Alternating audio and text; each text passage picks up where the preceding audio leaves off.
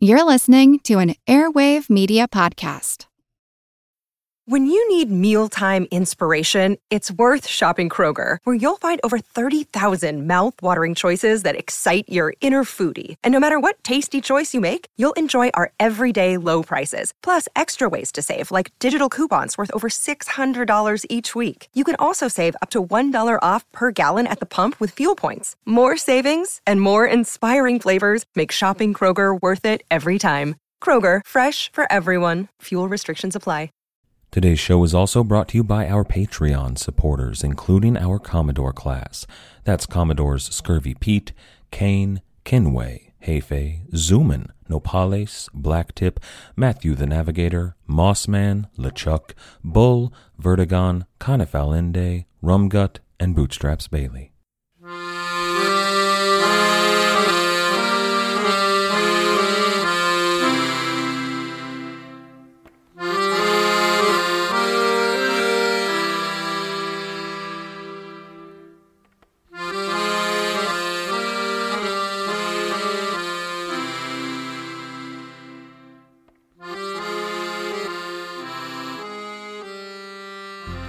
Hello. Welcome to the Pirate History Podcast. My name is Matt. Thank you for listening. Originally today, I wanted to talk about the heirs of Barbarossa, that is, Hasan Pasha, his son, Turgut Rais, known as Dragut, Kurtuglu Hizir, and Murat Rais the Elder. However, most of those characters would require discussions of Morocco and the Portuguese and their empire and an entirely different war that I'm not prepared to cover in a single episode. Now, some of that will be necessary, and we will get there, but not today. And the more I read, 3 of them began to look more and more like supporting characters, while one of them really stood out as a main character. So today we're going to talk about the one true heir of Barbarossa, a man who was, depending on the situation and your point of view, a corsair, an admiral, a governor, and a pirate, and a man who I choose to use as our bridge to proper Barbary piracy. This is episode 82, The Drawn Sword of Islam. Last time I told you that Dragut returned to Algiers with Barbarossa, but that's actually not true. After he was freed from his stint as a galley slave, Barbarossa handed him command of the Ottoman fleet immediately, while they were both still in Europe. Dragut took that fleet and immediately went back to work. He captured all of the recent conquests of Andrea Doria, including the city of Tunis, which was quite a big get for the Ottoman Empire. And if you'll remember, Malta and the Knights of St. John were just off the coast of Tunisia. That's why Spain captured Tunis. Now Dragut set out doing good work from Tunis, inflicting harm on the Knights of Malta all over the place. But 2 years after the death of Barbarossa, his son, Hasan Pasha, the Lord of Algiers, made a major screw-up. Now that's the story that involves Morocco and the Portuguese and Kurtuglu Hizir and Piri Rais and the Indian Ocean. It's an entirely different story. So don't worry about what that screw-up was. But what's important here is that the Sultan, Suleiman, replaced Barbarossa's son with Dragut. He made Turgut Rais the Pasha of Algiers. Now that was a bit of a setback for Dragut. He had other business to be about, and ruling Algiers wasn't part of that, but it wasn't a huge issue, not for the moment. Dragut just did what Barbarossa had done and told Hassan Aga to run things for a while. And Hassan Aga did so, with Hasan Pasha, Barbarossa's son, in tow. Perhaps Barbarossa's son wasn't yet ready for command when Barbarossa handed him the reins of power. Regardless, Dragut went off to expand his fleet. He went to sea and into the Christian world to capture slaves, and went back to playing that old game of capturing and recapturing territory with Andrea Doria. Now there is one really great story from this period. In one event, Dragut was careening his ships in a lagoon outside the city of Jerba in 1550. Now, careening a galley or a gallio was not nearly as big a problem as careening a sailing vessel, but it was still a bit of work. But that lagoon in which they were careening only had one entrance or exit, and that was when Andrea Doria arrived and blockaded the harbor mouth. Dragut was trapped, but he held out hope until the city of Jerba fell. But then he was forced to act fast or to lose the entire western Mediterranean fleet. So he ordered a canal dug across the entire peninsula, the peninsula that created the lagoon they were stuck in. Where digging was impossible, he ordered wooden causeways built. Then his men maneuvered their galleys through the canal. They greased up their hulls, and they pulled their ships over the wooden platforms when they couldn't keep them in the water. And finally, they all made it out safely to sea. Then they captured a few rogue vessels that belonged to Andrea Doria and sailed off free men. But throughout all this, the story was much the same as it had been when Barbarossa was alive. Andrea Doria, or one of his nephews, would capture territory, while Dragut captured slaves up in Europe. But up to the north, far from the Mediterranean, the rest of Europe was getting a little bit bored. So they decided it was about time to have another Italian war. Now, this time it was called the War of 1551 to 1559, and again, Italy was not the major player in the war. It looked a lot like the last Italian war, at least up on the continent. Spain and France were fighting in the Netherlands over territory that they traded back and forth about once or twice a decade. The Holy Roman Empire was fighting in northern Italy, and in the rest of Italy, Italy was fighting Italy. The only major difference between this war and the last one were the commanders. About midway through the war, the Holy Roman Emperor Charles V decided he was tired of fighting the same war over and over and over, so he abdicated all of his thrones and his titles and his power. His brother took up the role of emperor, which he'd basically been doing for decades now, and his son, Philip, became Philip II, King of Spain. Now, Philip's wife, Mary, Queen of England, told a lot of Anglicans that they would have to go die for her Catholic husband. This upset the English. They would complain, and Mary would butcher them relentlessly. But it's in the Mediterranean that things got a lot more interesting. Once again, the Sultan sent out a few hundred galleys from the eastern Mediterranean to help out in the war in the west. Once again, they were there to aid France and basically be the naval arm of the alliance. This time, though, the entire force would be led by Dragut, who would earn his nickname on this campaign, the Drawn Sword of Islam. Now, initially, the Sultan's fleet was led by an Ottoman admiral named, just to confuse the matter here, Sinan. Now, this was not Sinan Rais, the great Jew. This was a man named Sinan Pasha, who was a vizier back in Istanbul. The Italian historian Pachevi said of this Sinan, quote, "Sinan Pasha was a proud and megalomaniac man who would not listen to the opinions and complaints of others. He had a cold gaze." End quote.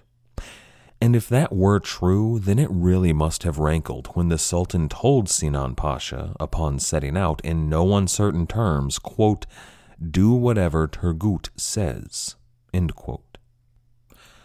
Now, Barbarossa he'd essentially conquered the North African coast, and he'd always had a certain amount of autonomy from Istanbul.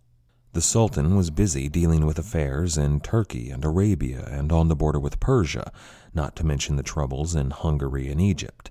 North Africa and the Western Mediterranean and Western Europe, while interests of the Sultan, were not affairs with which he could be directly bothered, so he left those in the hands of Barbarossa.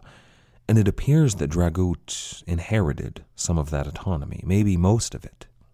Hasan Pasha didn't have the influence or the strength or the trust of the Sultan to do things without the Sultan's express orders, but Turgut Rais did. And before Dragut got on with the business of prosecuting the war and helping out their allies, France, he had a plan. He had intentions for all of those galleys and all of those janissaries sent by Suleiman. Instead of sailing for Sicily or Italy or France, which he was supposed to do, he sailed for Malta. The Knights of Malta were understandably unnerved by the sudden arrival of hundreds of galleys and thousands of troops. And these weren't the galleots and corsairs they were used to seeing. This was a large force of heavily armed war galleys and Janissary troops, which were significantly better armed and better trained than the regular corsairs. And see, the Knights of Malta weren't part of this war. They were allied to Spain, but in this war they hadn't signed up and joined on as they had in the previous war. They were sitting this one out. But Dragut, well, he changed his plan, or maybe it had been his plan from the start, but instead of attacking Malta itself, he captured another island in sight of Malta, a subsidiary island. He captured every person on the island suitable for slavery and sailed away for Africa.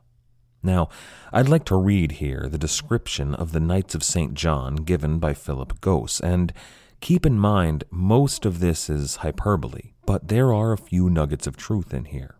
Quote, "They built fortifications on a scale never before attempted, and galleys which were the terror of every Muslim vessel, whether legal or illegal, afloat. Their success became proverbial. If the knights had possessed a sufficient number of ships, it is probable that the Turks would have been swept off the Mediterranean. Their fleet numbered only 7 large galleys. 6 of them were painted bright red, the flagship of the commander a somber black. They were of exceptional size, rowed by Mohammedan slaves, and heavily armed. For many years the Knights of St. John lived by plundering the enemies of the faith and led lives devoted to chastity, piety, and charity." End quote. Let's unpack that, shall we? We need to discuss our cast of characters as well.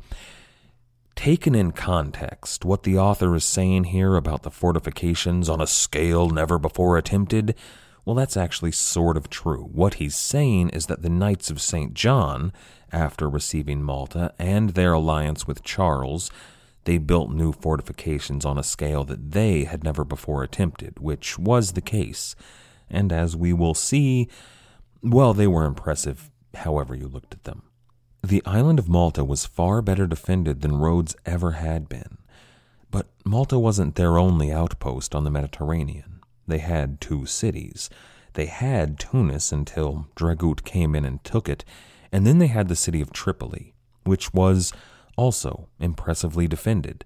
It had high, strong walls guarded by cannon batteries and some of the better soldiers that Europe had to offer. The Knights of Malta themselves were among the best.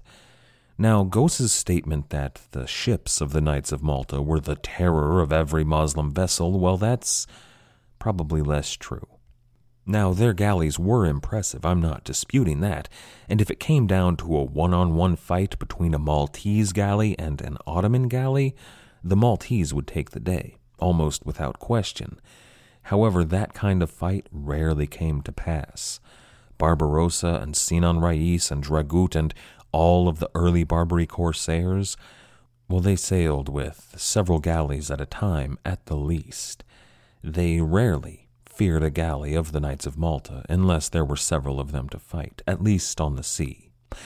And the claim that Gosse makes that with sufficient numbers the Knights of Malta could have scoured the Mediterranean of the Ottoman presence, well, Spain, the most powerful empire in the world, couldn't do it.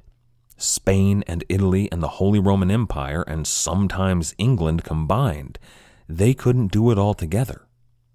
Now, if their navies had been as skilled and as powerful as the Knights of Malta, sure, they could have done it. But the whole point of an elite fighting force is that they are elite. They are better than the average sailor and the average soldier. Europe just didn't have the money or the manpower or the will to mount such a force. The Knights of Malta were such a small fleet because that's all they could support. And then the size of the fleet and the pious, chaste, charitable, one might even say humble nature of the order, that's all nonsense. Without getting into any of the rampant conspiracy theories about the Knights of Malta, they were still far from reclusive, pious monks living in poverty. They were almost privateers. They were, at the least, privateer lords. They did have that very small fleet of very large galleys. Whenever they were called upon to aid in any major military matters against the Turks, the Knights of Malta filled their galleys with their knights and created a strong backbone for any marine fighting force. There's a reason that the Knights of Malta are always the first to come in enemy contact, the first to land on the beach, to create a beachhead. It's D-Day every time the Knights of Malta are out there fighting. But their strength was not in their private navy, at least not just in their private navy. See, the Knights of Malta engaged in many of the same practices as the later English governors of Jamaica, or the French in Tortuga, or the Baylor Beys of Algiers and Tunis and Tripoli. They hired mercenary sailors to act as privateers. Now, these privateers weren't straddling the line of piracy like Henry Morgan or L'Ollonais or even someone like Francis Drake. They were sanctioned by a holy order and, in their eyes, had God himself on their side. And sometimes they would even have a Maltese ambassador, one of the Knights of Malta, on board. They had a strong sense of legitimacy, in their own eyes as well as those of Europe. They were soldiers of God carrying on the Crusades at sea. But in reality, in tactics, they weren't that different from the buccaneers. They were mariners that had blown their last chances in their home countries. They went to work for the Knights of Malta to get that letter of marque and search for their fortunes at the expense of others on the sea. Now, these men weren't Knights of Malta. They weren't members of the order. What they were was a necessary evil. See, the crowned heads of Europe were through fighting the Crusades. The Holy Land was lost. Jerusalem belonged to the Sultan. So they stopped funding the Knights of St. John. It was a crusader order from the Crusades, but there was no more crusade to fight.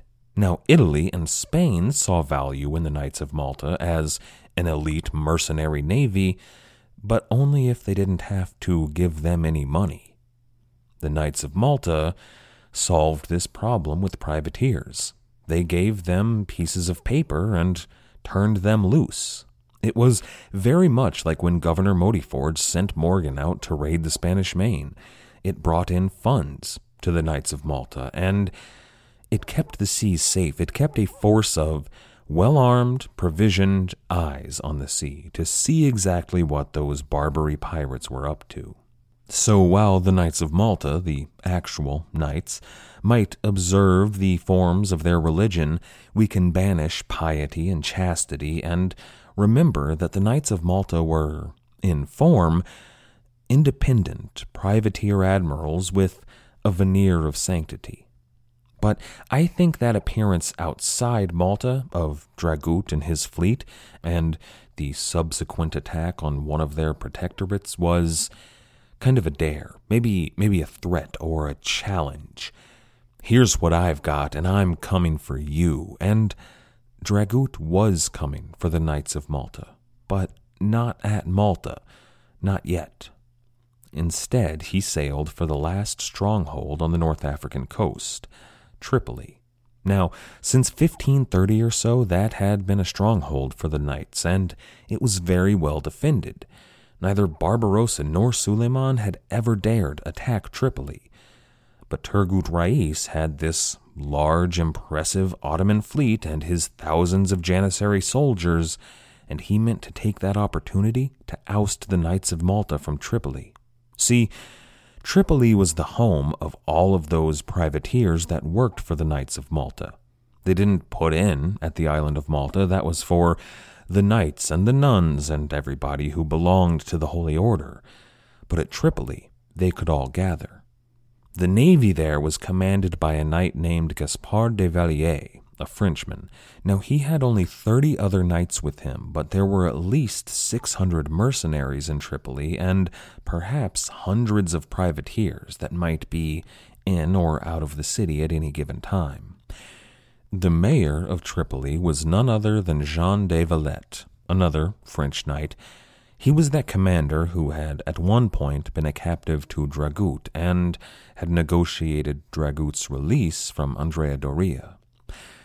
Now last time, when Philip Gosse called the ransom of Dragut, quote, a bargain which the whole of Christendom as well as the admiral lived to regret, end quote, the admiral in question was Jean de Valette, and this was the first moment that he might have seriously begun to regret his decision. Dragut arrived outside Tripoli in late July 1551. He blockaded the harbor there and constructed 3 gun batteries on the shore. They were aimed directly at the fortress of the Knights of Malta. This was to be a proper siege. No food was to go in or out, and no one was to leave.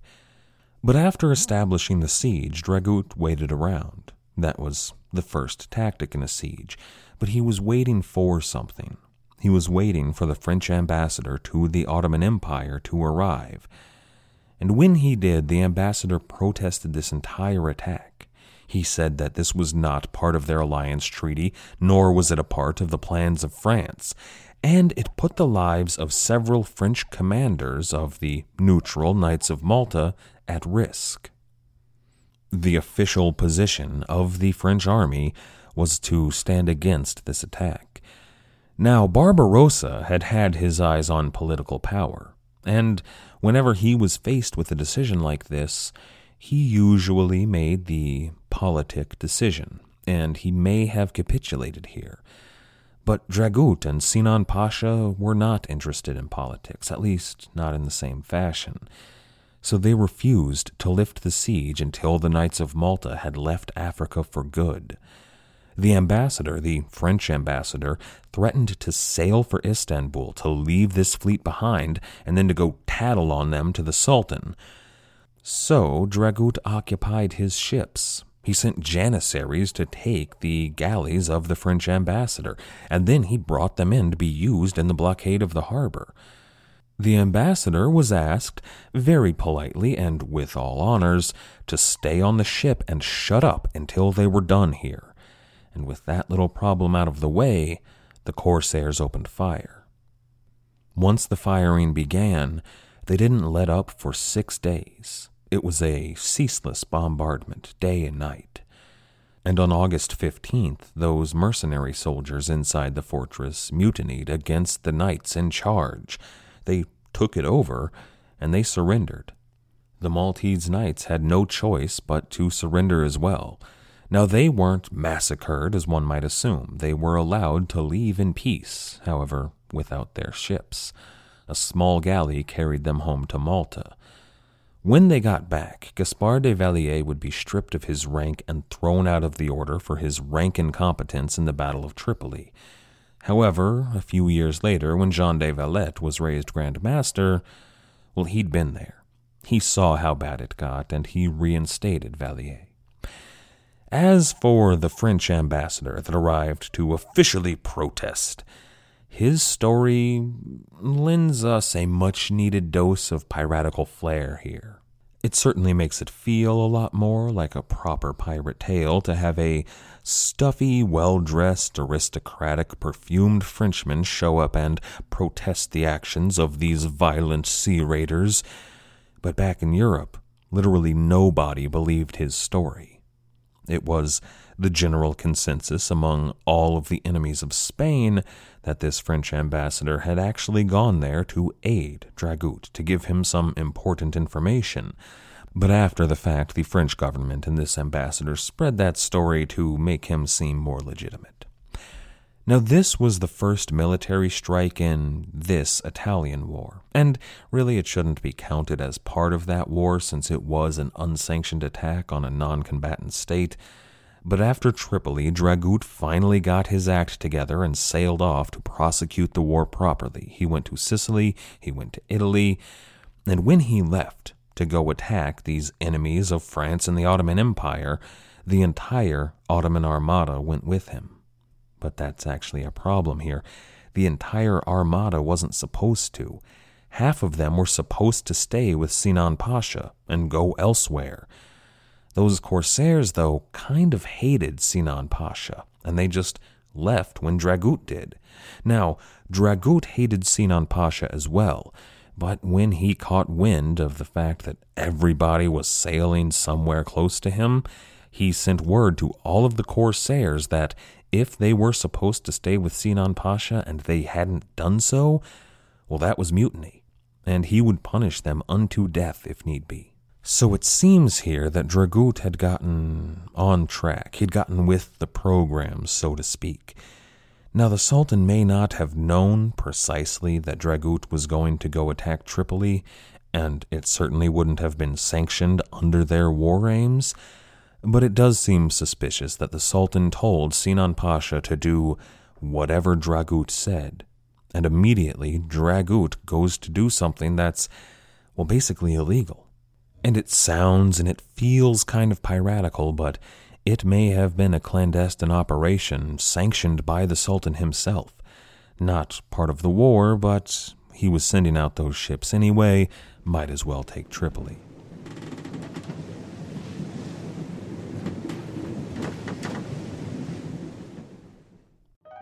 Hello all, Eric Rivenes with the Most Notorious podcast here. Each week I interview an author or historian about a historical true crime, tragedy, or disaster. Subject matter ranges from gunslingers to Gilded Age murder to gangsters to fires to pirates to wild prison breaks. My guests bring their incredible knowledge directly to you. Please subscribe to Most Notorious on your favorite podcast app. Cheers, and have a safe tomorrow. I'm Jane Perlez, longtime foreign correspondent and former Beijing bureau chief for the New York Times. I've been a foreign correspondent in lots of places: Somalia, Indonesia, Pakistan, but nowhere as important to the world as China. I mean, China is not dropping anti-democratic paratroopers into Montana. But of course, we did see things like the weather balloon/spy balloon riveting the whole country for a week. This is Face Off, an 8-part series in which we'll take you behind the scenes to key moments in the tumultuous U.S.-China relationship. We'll speak with a diplomat, a spy, a tech reporter, a U.S. admiral, even Yo-Yo Ma.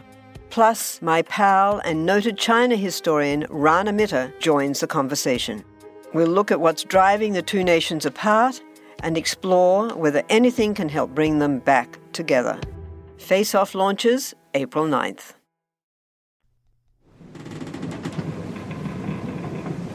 Now, I won't go into detail about the war, not even in the Mediterranean. It's just another war. And frankly, I get tired of talking about wars in which one imperial power fights another imperial power over scraps of land with not a care for the soldiers that were actually bleeding and dying. This happened a lot, and frankly, there's nothing interesting in it for me. It was seasonal warfare, and to the aristocrats at the top, it was almost a sport. I find interest in the wars where the soul of a nation or a people is at jeopardy. Wars like the 30 Years' War or the English Civil War, but this Italian war is just one in a long line of European wars that didn't really amount to much. They made war in the Ottoman fashion in the case of the corsairs under Dragut. I'll sum up that war in a message sent by that French ambassador to King Henry II of France. Quote, "The Turks burnt all the castles and villages on their descent for 12 or 15 miles along the shore, and without making any stop, the said captain of the fleet," he means Dragut, "following the coast, intended to spread the flames from one end of the coast to the other." End quote. They attacked Sicily and Sardinia, they attacked the Papal States and Naples. Basically anywhere that a navy could reach was ravaged by the Franco-Ottoman alliance. It was war. Dragut, though, was the most successful commander among anyone in the fleet. Sinan Pasha and the French fleet commander, a man named Baron de la Garde, well, they were having plenty of their own successes, but not as much as Dragut. However, relations became strained among this allied force. There was the rivalry between Dragut and Sinan, but more than that, the French and the Ottomans were at odds. Dragut had a bad habit of not showing up to rendezvous with Baron de la Garde. When the French were interested in some piece of tactically or perhaps politically important territory, well, Dragut didn't usually care. He cared more about attacking the places that would allow him to kill Catholics, the places where he could take slaves, the places where he could earn huge amounts of plunder. Those were the things that made him popular with the men, and they made him very popular. All of the corsairs and the janissaries were filling their pockets in a very privateer fashion, but Sinan Pasha and De la Garde, their men were fighting and dying over fortresses and small tracts of land. Now you'd think that this would cause troubles with the alliance on a greater scale and anger Suleiman the Magnificent. But while the French were upset, Suleiman was quite the opposite. See, the French continued to default on their debts over and over again. They owed the Ottoman Empire a lot of money and they weren't paying up. The ambassador, that French ambassador, had personal debts back in Istanbul that he couldn't repay. So Suleiman gave Dragut a huge amount of leeway that was intended to earn some of that money back. So instead of reprimanding Dragut, Suleiman gave him Tripoli. He made him Pasha of Tripoli. And then Dragut defeated a fleet commanded by Andrea Doria at the Battle of Panza. That was the big climactic battle in this war. He captured galleys, he rescued the galley slaves, and enslaved Catholic soldiers there. He didn't lose a ship either. The Sultan was very happy with his performance. So in addition to making him the Pasha of Tripoli, Suleiman gave Dragut the position of Beylerbey of the Mediterranean, that is, the Grand High Admiral of all of the Ottoman ships in the Mediterranean Sea. That was a position that had not been filled since 1545, when Barbarossa retired. Dragut had taken up command of the fleet, but he didn't have this position handed down from on high. There was another battle in the war, the Battle of Jerba in 1560, that once again Dragut won. Now this was the culmination of the war, and actually it was fought after France and Spain had signed a peace treaty, so the war was kind of over, but Dragut wasn't ready to end it. Now, as for the Ottoman relations with France, the military alliance after the war was over for the moment. The alliance in general, the Franco-Ottoman alliance, would stand until Napoleon, but their agreement to fight together was over. That alliance would be strengthened, though. When the Dutch revolt begins in a few years' time, France would agree to aid the United Provinces in their war. The Barbary states would agree to get involved, the Sultan would agree to get involved, and Queen Elizabeth would agree to get involved. And one Moroccan Jew would bring Dutch sea-rovers down to the Barbary states. He would bring them to Algiers and Tunis and Tripoli, and that would set off a new wave of piracy, the likes of which the world had never seen. More on that next time. For now, though, Dragut had another battle to fight. After that sudden appearance of Dragut and the fleet off the coast of Malta and his subsequent conquest of Tripoli, the Grand Master of the Knights of Malta ordered preparations to be made to face a potential invasion. Now, sometimes I imagine Malta as an island fortress, but it's really not. Malta is a large island. It's got several cities and many smaller villages. Now, when the Knights of St. John acquired Malta, they inhabited the Fort St. Angelo on what's called the Grand Harbor of Malta. Strategically, this is the most important place on the island. If you wanted to launch a military invasion, this was the place to do it. And I'm going to put maps up of both Malta, the Grand Harbor, and the Mediterranean in general at the website if you want a visual image here. Now, the Grand Master brought in an Italian architect named Antonio Ferramolino, who had been building fortresses that frustrated the Barbary corsairs for years, all across Italy and the Adriatic. He came in and expanded Fort St. Angelo to include bastions and curtain walls and gun batteries and trenches. Essentially, he modernized this ancient fortress for the gunpowder age. He constructed defenses that were unmatched in the world thus far. In this case, Philip Gosse seems to have actually been correct. These may have been some of the most impressive and extensive fortifications in the world. Any army that hoped to take Fort St. Angelo from the beach would have to make landfall under cannon fire from several sea-level batteries. Then they would have to take those batteries. Once they did so, they would turn the batteries on the fortress, but they would have to climb a sandy hill toward the walls under fire. And then once they were at the walls, they would have to scale them somehow, facing down cannonades from 3 different directions. Now, a beachhead attack was not exactly the best idea here. So, if they decided to use their ships to blow a hole in the walls of Fort St. Angelo, they might assume that they were safe. They could storm the beach and take the breach that they had made. But when they did, they would find a second wall waiting there, with towers once again all around them. Fort St. Angelo was impenetrable from the sea, but if the pirates managed to make landfall on Malta from another angle, they might take the Fort St. Angelo from the rear. So the Grand Master called in another architect, Pedro Pardo, to work on the other defenses of the island. Pardo designed 2 additional fortresses to stand on outcroppings of land that could all guard the approaches to one another. They were in strategically perfect locations, and no ship would be able to enter the great harbor without permission. The first of these forts designed by Pardo was the Fort St. Michael. Now, this appears to have been an impressive fortification. It had a seaside wall and gun batteries. It had a curtain wall and a large courtyard for the army. And then it had a central keep that had 12 different towers in it. Its main purpose was to guard the land approaches to Fort St. Angelo. Sadly, Fort St. Michael was demolished in 1921 to make way for a school. The second fortress, though, was the Fort St. Elmo. Elmo was a star-shaped fortress. It stood at the very tip of a peninsula that guarded every approach to the great harbor. There were bastions that guarded every possible landing point on the beach. They were supported by a dual-layered curtain wall between them. Then there was the upper fortress, the Keep of Elmo. It had trenches and moats and batteries that guarded all of the land-based approaches down the peninsula. There were also several towers and 5 bastions. The Fort St. Elmo was a masterwork, and Pedro Pardo was understandably proud.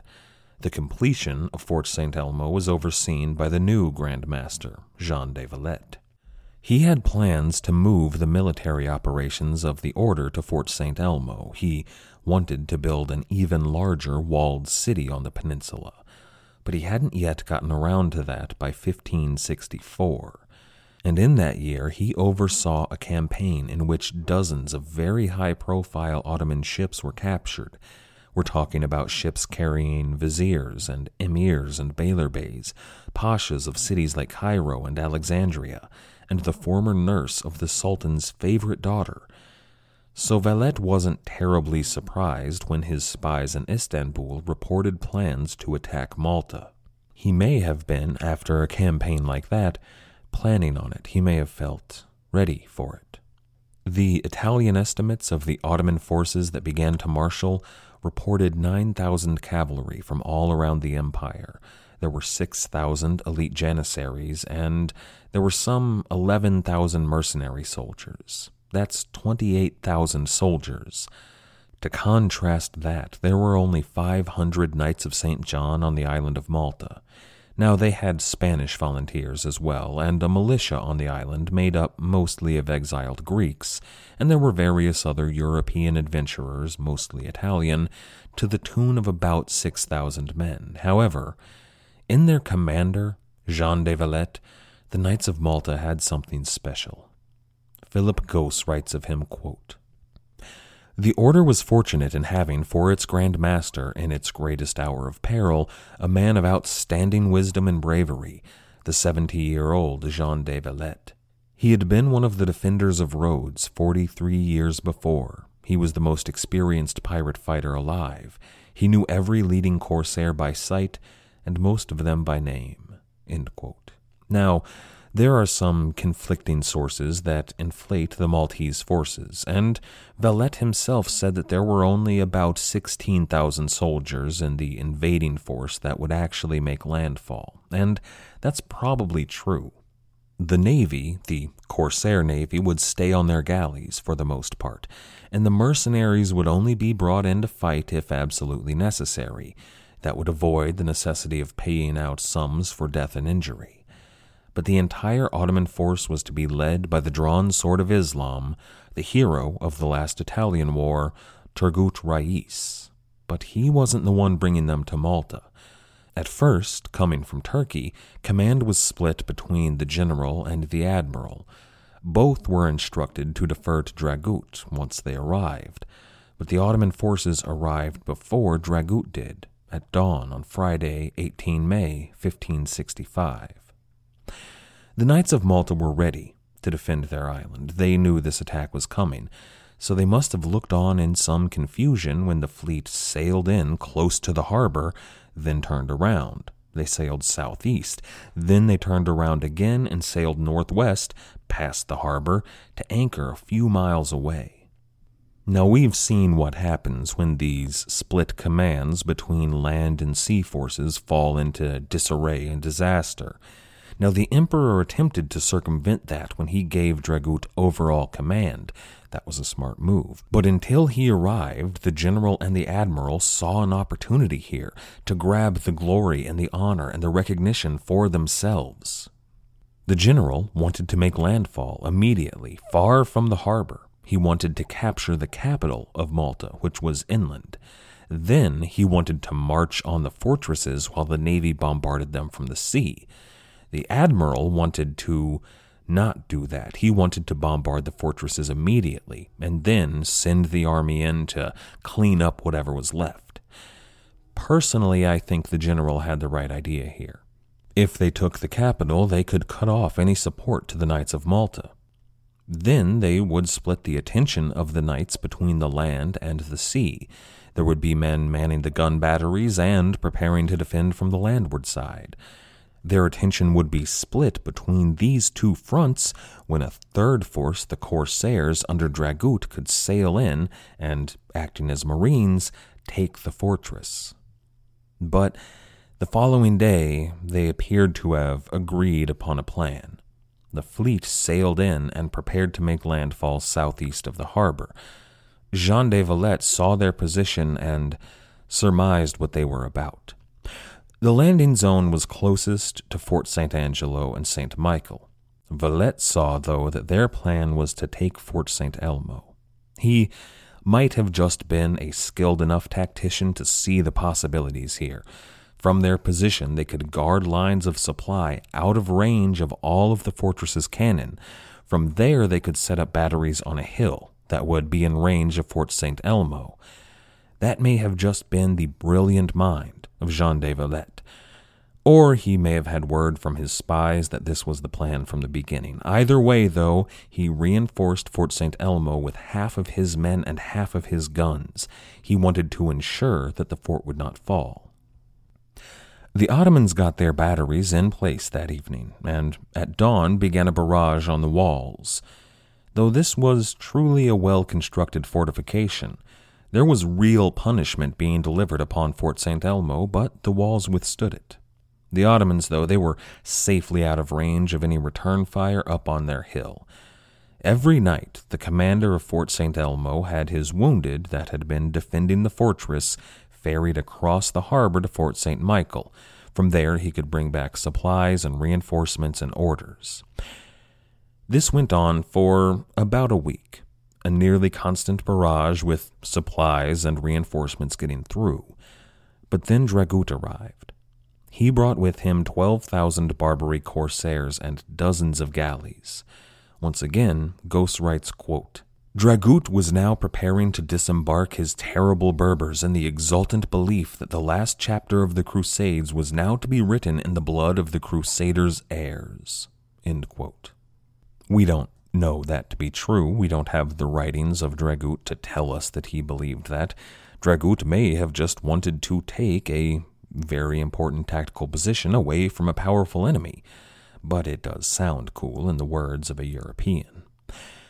The Corsairs joined the blockade on the harbor, but then Dragut ordered his ships that were small and light enough to go further in. They would be able to stop some of the ferry crossings. Then Dragut went to land, surveyed the situation, and ordered another battery to be built to guard against any other potential crossings.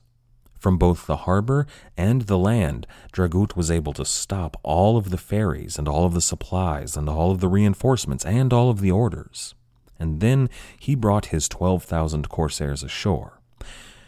There was an Italian soldier there named Francisco Balbi, and he wrote an account of the siege with a few fairly glaring exaggerations, but he wrote of the corsair force, quote, "The darkness of the night became as bright as day due to the vast quantity of fires.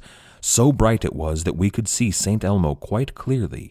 The gunners were able to train their pieces upon the advancing Turks, who were picked out in the light of fires." End quote. It was an impressive force. On the 3rd of June, a battalion of Janissaries captured one of the batteries that was facing the hill outside Fort St. Elmo, and thus they gained control of the moats and the trenches that led up to the walls. This was quite a victory.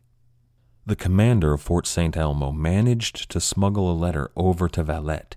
He begged leave to either surrender or abandon the fort, but Valette was not willing to give up such an important piece of territory. He refused.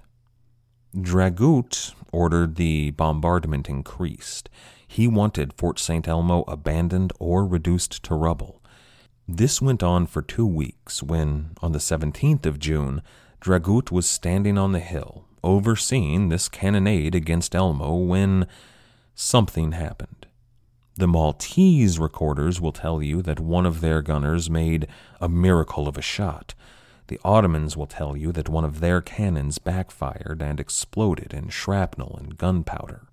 Whatever the case, though, Dragut was struck with heavy shrapnel.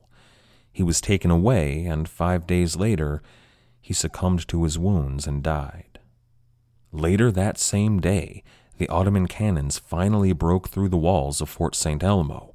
They were able to enter the fortress and killed every man that was defending her. There were 9 knights who were not killed. They were captured, and a few soldiers jumped into the harbor and swam to safety, but they killed hundreds, maybe thousands of soldiers.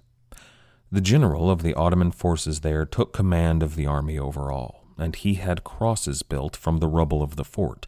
Some of them would have been from recognizable places. Then he had the heads of those 9 knights removed. He affixed them to the crosses and floated them across the harbor as a message to the other knights of Malta. All of a sudden, back in Europe, everyone began to pay attention. Philip II, the Emperor Ferdinand, Henry of France, and even Queen Elizabeth made mention of how dangerous it would be if these Ottoman Turks managed to take Malta from the knights. Everybody began to raise forces for relief missions, but nobody raised anything terribly substantial, and nobody went in haste. They had decisions to make. Was this a war? Who was fighting? Was the Ottoman Empire involved, or was it just pirates? Would France fight the defenders here, or would she stay out, or would she join our side? Nobody knew the answers to these questions, so the crowned heads of Europe moved slowly. It took 6 months for anyone to arrive, and then that was only an expeditionary force of 600 Spanish volunteers. They weren't there to defeat the Ottoman forces, they were merely there to relieve some of the Maltese forces defending against them. And in that entire time, the Barbary corsairs were allowed to ravage the inland parts of Malta. With the general in command, they took the capital, they took the villages, and they took slaves. Once they were done with that, they focused their attentions on Fort St. Michael. Now this was a long and inconclusive siege. Days turned into weeks, weeks turned into months, and virtually nothing changed. Every day the Knights of Malta lost forces. Every day the Ottoman forces lost many times that number attempting to take Fort St. Michael, but despite that they still had the numerical advantage. However, that rivalry between the general and the admiral who had led this force before Dragut showed up, well, that reared its head again. The army and the navy were at loggerheads about how to proceed, and the corsairs, well, they followed Dragut. Most of them didn't have any love or any loyalty toward the Ottoman Empire, and Dragut was dead. Most of the Corsairs, 12,000 or so soldiers, were ready to go home. And then that Spanish volunteer force arrived, 600 soldiers strong. Now that wasn't a large force, but that set off a panic among the Ottoman forces, who were essentially leaderless. The Corsairs didn't have one overall leader. They had fallen into separate ship commands. The general and the admiral couldn't get their act together, and things turned into tumult. Rumors began to spread among all of the Ottomans that a force of thousands and thousands was on its way. The whole of Spain was about to fall on them. The Holy Roman Empire, France and England and the Netherlands, everybody was on their way to destroy these Corsairs. Now, none of that was actually coming. The only force that had any chance of making it to Malta was an Italian force that had maybe 1,000 soldiers. But this panic worked its way through the ranks and destroyed all of their morale. All of the will that these soldiers had to defeat the Maltese knights faded away. The Corsairs, without Dragut in charge, began to slip away. Then the admiral, who wanted to take a different route than the general, threatened to take his entire fleet, all of the ships, back to Turkey without the army. He was just going to leave all of the Ottoman forces on land. And the general, well, he capitulated. He agreed that they should return back to Turkey and report what had happened to the Sultan. Soon enough, somewhere in the neighborhood of 25,000 Ottoman soldiers were returning home. They call this the Great Siege of Malta, and perhaps I didn't do it justice. It was 6 months of near constant warfare on the island. But it's been imbued with this huge amount of importance to almost a mythological level. It was seen as a victory for Catholic Europe. It was painted as the new Battle of Tours when the advance of the Muslim horde was stopped. And it sort of was, but without Dragut to lead them and without his Corsairs working for the empire, the navy and the army of the Ottoman Empire this far away from Turkey just didn't have the same spirit. And the navy, without Dragut there to lead them, began to decline. He was the overall commander, the commander-in-chief of their entire Mediterranean force, and nobody stood up to replace him. There were sea commanders who could have replaced him, talented commanders. Murat Reis was, well, he had the love of the Corsairs, which seemed to be necessary to control the Western Mediterranean, but he was more interested in piracy than commanding imperial forces. And perhaps that had more than a little to do with the fact that Suleiman the Magnificent, the lawgiver, the greatest sultan in Ottoman history, arguably, died the next year. Ottoman sea power began to decline further. Venice would declare war on the Ottoman Empire in the Mediterranean, and 4 years later there would be another climactic battle, the Battle of Lepanto. It was the largest battle since the days of the Roman Empire, fought at sea with rowing vessels. Lepanto is a battle that's often used to mark the end of Ottoman domination in the Mediterranean, and by some it's used to define the beginning of the Age of Sail. And perhaps that's a good point of distinction, but I choose instead to look at the Great Siege of Malta, when the will of the Ottoman Empire fell. The commander of the Knights of Malta, Jean de Valette, was lionized all across Europe. He was painted at one point leading the charge with sword in hand at the last stand of the Knights of Malta. This was a last stand, though, that never took place. There were several desperate defenses to ward off attacks from the Ottomans, but the entire force never rallied to defeat the Corsairs in glorious battle. And Jean de Valette probably never held a sword in real battle. By this point, he was an old man. And along with Jean de Valette, Dragut's myth grew too. Ghost tells us that Dragut stood firm until the very end. Even after the cowardly Ottomans fled, Dragut and his pirates stayed resolute to finish the fight and die against the swords of the knights. And of course that never happened. Dragut was killed early on in the siege, but it was told that way back in Algiers and Tunis and Tripoli. Dragut was buried in Tripoli in what was a glorious tomb. And with that, we're going to leave this first era of Barbary piracy, of Barbary corsairs.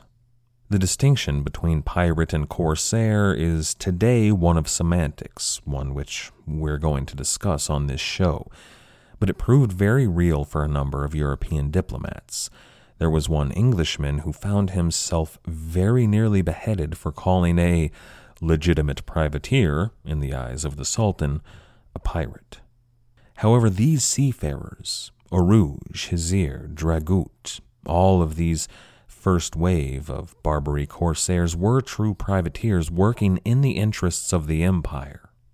In the book Pirates of Barbary, historian Adrian Tenniswood sums up this entire early age of Barbary corsairs. He ties this age not only to the Barbary pirates, the real pirates that are to come, but to the pirates that would come later, the pirates of Nassau and Port Royal and Madagascar. Tenniswood writes, quote, "Their legacy in the Mediterranean was threefold. They confirmed the strategic importance of North Africa and of Algiers in particular. They showed the economic benefits which could accrue to a relatively poor state like Algiers from well-organized privateering. And they left behind them a group of effective and battle-hardened corsair captains. The Barbary coast offered the brave, the unscrupulous, the thing they wanted most of all, prosperity at sea." End quote. Next time we're going to move on. We're going to introduce the man that connected Morocco, Amsterdam, and the Barbary states of Algiers, Tunis, and Tripoli.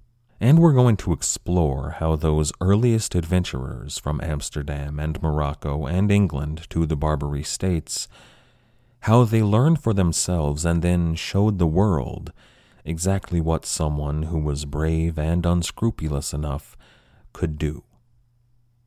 I'd like to thank everybody for listening. I'd like to thank everybody who has helped to support the show as well. Everybody who has become a patron on Patreon, everybody who has left us a review wherever it is you listen to the show, everybody who has given us a donation through the website. Without all of you, I couldn't do this, so thank you. Our theme music was, as always, The Old Captain by the fantastic band Brillig. If you haven't checked them out yet, I certainly suggest you do so. You can find them at brillig.com.au. That's BRILLIG.com.au. After you're done over there, why not check out our website at piratehistorypodcast.com, or you can get in touch on Twitter, SoundCloud, or YouTube. As always, most importantly, thank you for listening.